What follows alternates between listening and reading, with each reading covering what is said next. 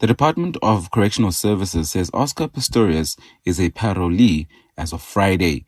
Pistorius was granted parole in November last year, nearly 11 years after killing his girlfriend Reeva Steenkamp on Valentine's Day in 2013. He will be under the supervision of the Correctional Services and will be subjected to the parole conditions until his sentence expires in December of 2029. Here's the department spokesperson, Sinabako Ngumalo. Correctional Services is able to confirm that Oscar Pistorius is a parolee effectively from the 5th of January 2024. He was admitted into the system of community corrections and is now at home.